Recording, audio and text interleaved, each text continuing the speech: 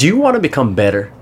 Do you want to become more confident? Do you want to become more handsome? Do you want to become more knowledgeable in a certain field or a certain area? Buy this course, buy this book, take these supplements. Here's what you need to do in order to be healthier, smarter, better, faster, more attractive, whatever it may be. Folks, today we're talking about this idea of self-improvement and its relationship with mental health, perfectionism, and also capitalism. So, we are in an era right now, and maybe this is an inappropriate thing to say because we've always had this idea of wanting to improve. If you look in the media, makeup's always been sold from Arnold Schwarzenegger days of bodybuilding and how people should look, the way to take care of ourselves, the 6 a.m. morning routine. So we've always kind of had these ideas of these role models that we've looked up to, these people that the media made look as if we should worship them and we should follow their routines for how to live our lives. One of the things that we know impacts mental health is social media usage. So you start thinking, well, what is social media? Well, social media is a way to keep in touch with people that you know and also to be able to follow and check out the lives of people who you don't know personally. Right now, I can go on my phone, on Instagram, find Cristiano Ronaldo, and figure out where he's been the last couple of days. Maybe he's got a photo of himself on a boat. Maybe it's of him eating breakfast, whatever it may be. And what we end up doing is we end up comparing ourselves to these individuals. Now, this creates a disparity between where I am, where he is, and where I'd like to be.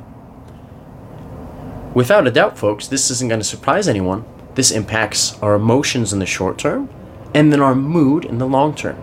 If all we're seeing are guys that are jacked and they're big bodybuilders and I'm not that jacked bodybuilder, it makes me think that there's something that I'm missing. There's a gap here. There's something that I need to be better at. Same thing with women who look at makeup and plastic surgery. So it's not like one sex has it worse. Okay? This goes all around. It's almost universal. So the tricky thing becomes there's certain things that we want, and there's people out there, there's big pharma, there's supplement companies, there's personal trainers who recognize this need. And they say, well, look, the problem here is you feel desperate because you don't look that great. Let me help you look better. I'm a dating coach. I'm a confidence coach. I'm a whatever coach. Or buy this supplement. Or buy my book. I'll teach you the secret to blah, blah, blah. And then when we invest in this stuff, the thing that's promised to us is, look, if you want to be more confident or be more blah or be more blah, I can give it to you for this price. And the problem here is that my first question is, folks, if you're looking online or if you want to better yourself, whether it's personality based, whether it's financial based, whether it's relationship based, your first question should be why? Why is this something worth striving towards, worth investing in, both time and financially? And if you do decide this is important, it's important to recognize, like, how do you feel not having those things? And how do you think you'll feel once you achieve those things or once you get those things? So the tricky thing becomes, let's take a topic like dating, for instance. If you go online, you type in dating, you're going to see a bunch of different stuff about how to date, the best pickup lines, for girls, what to do to be more attractive, what sort of clothing to wear so the guys come approach you, how to look at them, different signals to give. So there's so much information out there about what to do, how you should act, what you should not do, to give people advice and try to help them reach their goal of whatever, being more attractive, sleeping with more people, whatever it may be. Here's where it becomes tricky. When there's so much advice out there about what to do, you got to take a step back and really think about what they're telling you. So when a person says, look, when a girl says, I'm 24 years old, I've never been asked out on a date before, like, what am I doing wrong? And she goes to YouTube and the advice is all, you just have to be better looking. You just have to hit the gym more. You just have to buy more expensive clothing. You have to wear more makeup. You have to go to parties more and laugh really obnoxiously. You have to do all these things to improve yourself. And then, when you improve yourself, then you will become worthy of someone's love. Right now, you're a 6 out of 10. And if you get a haircut and you get your butt bigger and you learn how to cook, you'll become an 8 out of 10, then you'll be worthy, you'll check off the boxes. Mr. Right will come in and swoop you off your feet. Now, at first, I was going to say first glance, but that doesn't make sense. At first listen, that sounds like very practical advice. Hey, you want to be more attractive? You want to be more favorable? Try being someone that someone would actually want. Like, try having certain personality traits or having certain competencies that people would enjoy being in your presence. People would enjoy having you on their team. And would learning how to cook, would being a little bit kinder or a bit more assertive, would that stuff make you a more desirable partner? Sure. But does that necessarily mean you have to check those boxes in order for someone to look at you in a romantic way? So do we look at this 24-year-old girl who's single and go, the reason you're single is because you don't know the big secret.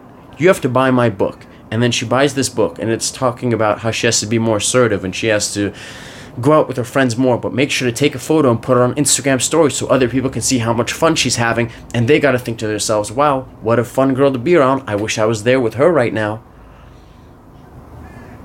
Like, is that really the missing key? And I'm not here to tell you it's one way or another. I'm really asking you.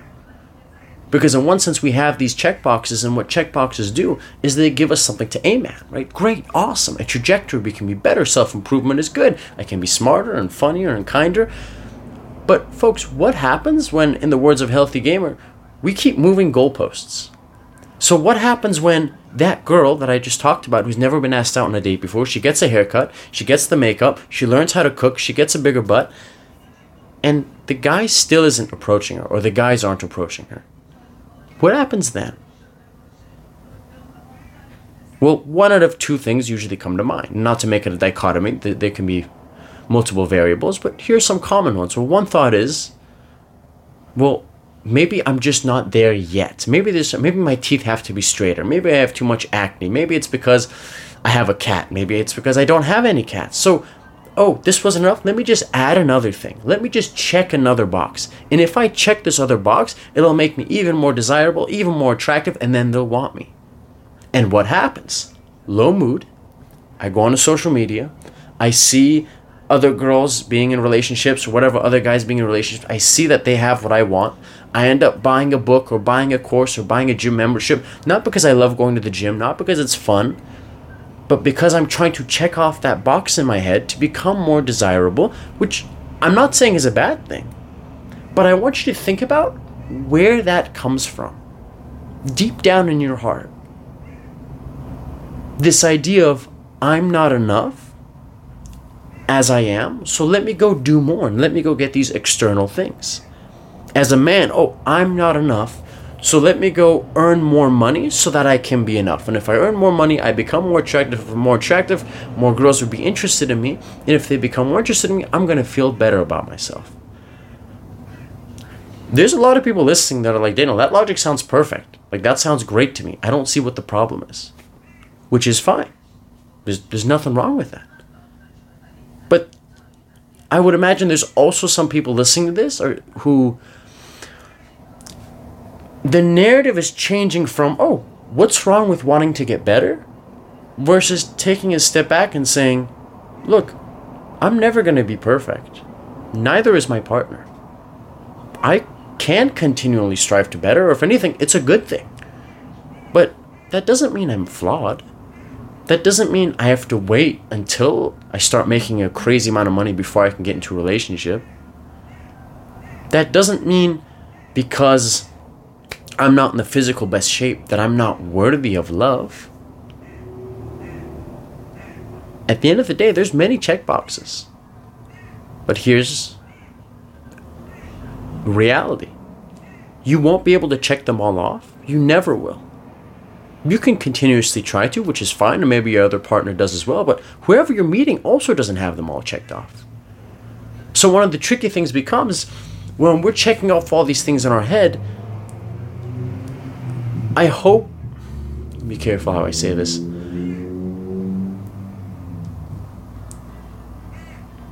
the moment we put ourselves at such a high standards, There's so many things I have to hit. There's so many check boxes I have to meet. We're going to put our partners through the same rigorous criteria. If I meet a girl, she has to look like this. She has to be this. She has to be that. If I meet a guy, he has to hit this box. And what happens is you start to discriminate, and the applicant pool becomes very small. And when it becomes small, one, you're going to think you're not enough, and you have to do more, be better looking, be bigger, be stronger, be fitter, lose the belly fat in order to be good enough. And it's going to make it harder finding a suitor, because the applicant pool is so tight. You're using that same criteria that you're using on yourself for whoever you want to date. So in one sense, you have people who go, nobody finds me attractive. But then when they get DMs from this person, oh, well, she's not good looking enough, and he's not tall enough, and he doesn't make enough money, and blah, blah, blah, blah, blah. And then it becomes a question of, well, I don't want to lower my standards, Daniel. I don't want to settle for someone. It's like, fair enough. You know, I don't know what the answer is. I would never advise you to do one or another. But at the very least, I think it opens up a really interesting conversation about what are our standards exactly, and what we're aiming for. Is it realistic? And we recognize that the more checkboxes we have, the more discriminatory we become, the smaller the applicant pool becomes. It's different saying, I want to date a guy who makes six figures, who should at least make six figures, versus I want to date a guy who's ambitious. I want to date a girl who looks extremely fit like a supermodel, versus I'd like to date a girl who values exercise, and exercise is part of her everyday life. Do you see what I just did there, folks? Do you see how, when we say lowering standards or settling, but you can take something that's really setting the bar, and if you can modify it a little bit, now it can change. And if we can change our beliefs and we can change the way we look at things, it'll simultaneously change our feelings about it. Because what happens if you're still continuing to improve yourself, and yet simultaneously, I know this is really weird, you recognize, like, I am worthy of whatever, of this promotion, of a relationship, of whatever you're working on. And just because I haven't checked all the boxes doesn't mean I should wait. I'm going to check all the boxes, and the moment I do, I'm going to get the promotion, and I'm going to get the scholarship, and I'm going to get the opportunities. Not necessarily. Could it be more probable? Sure. Is it a guarantee? I don't know about that. So when we're looking at mood, it's really important to recognize where self-improvement can lead to this idea of perfection. If I just made a little bit more money, if I was just a little bit better at this, if I was just a little bit of a better dancer, if I just worked a little bit harder, I could get that promotion. Maybe, or maybe not. And if the answer is maybe not, we have to figure out, what can we do about that? So when someone says, why have I not gotten the promotion at work? And we say, oh, just work harder. Or I'm in school, I'm studying, and I still haven't aced a single test. Oh, you're just not studying hard enough. Folks, what am I doing? I'm placing the burden of responsibility entirely on the individual. And in one sense, again, it sounds very practical. Oh, these are things that I can do myself, that I can do on my own to help better my life. These are very practical things. Awesome. But also what we miss is, if I don't talk about society, if I don't talk about the environment that you were raised in, or what the people around you are looking for, it would be inappropriate for me to put that entire burden on you. There's only so much you can control. There's also a lot that you can't control for. So this idea of wanting to improve yourself, what if there's certain things you just can't improve? What if there's a guy or a girl that you're interested in who's interested in something that you literally cannot improve? What if you're at work and your supervisor is looking for something that you don't have, or that you can't have for some reason? And then you come to me and you say, Daniel, how can I get a promotion at this work that I think is racist because I'm Middle Eastern, or because I have a darker skin color? And then if my response to you is, oh, just be better, just keep improving yourself, sometimes it's the environment. It's got nothing to do with you. Now, a word of caution when we lean to either extremes. If I put the entire burden of responsibility on you, if you fail, that means it's your fault. If you win, that means it's entirely your fault. And in that case, we're missing some variables. On the other hand of the spectrum, if I say, look, there's nothing you can do about it, there's no matter, anything you can do will improve your chances at work or at school, this professor just has it out for you, the system has to change, she has to get fired, well, like, what do you do about that? You show up, you say, Daniel, my professor's a real hard ass, and I don't know why she marks everything really, really tough, and she tests things that weren't in the textbook. And if I say, look, there's nothing you can do about it, some professors are just like that. I mean, I'm really not... How empowering does that feel? To say there's a situation and there's nothing you can do about it. It doesn't feel very good, does it? So the reality of the situation is there are multiple variables involved. Some include the individual and what they can do, and some are in relation to the environment and the influence that the environment has, which we can a little bit have an influence on, but a lot of the times we don't have any influence on whatsoever. So when we're looking at the relationship between mood, between mental health, between perfectionism, between self-improvement, it comes off very contradictory. Even though I really want to hammer this point home, you can still be all about self-improvement.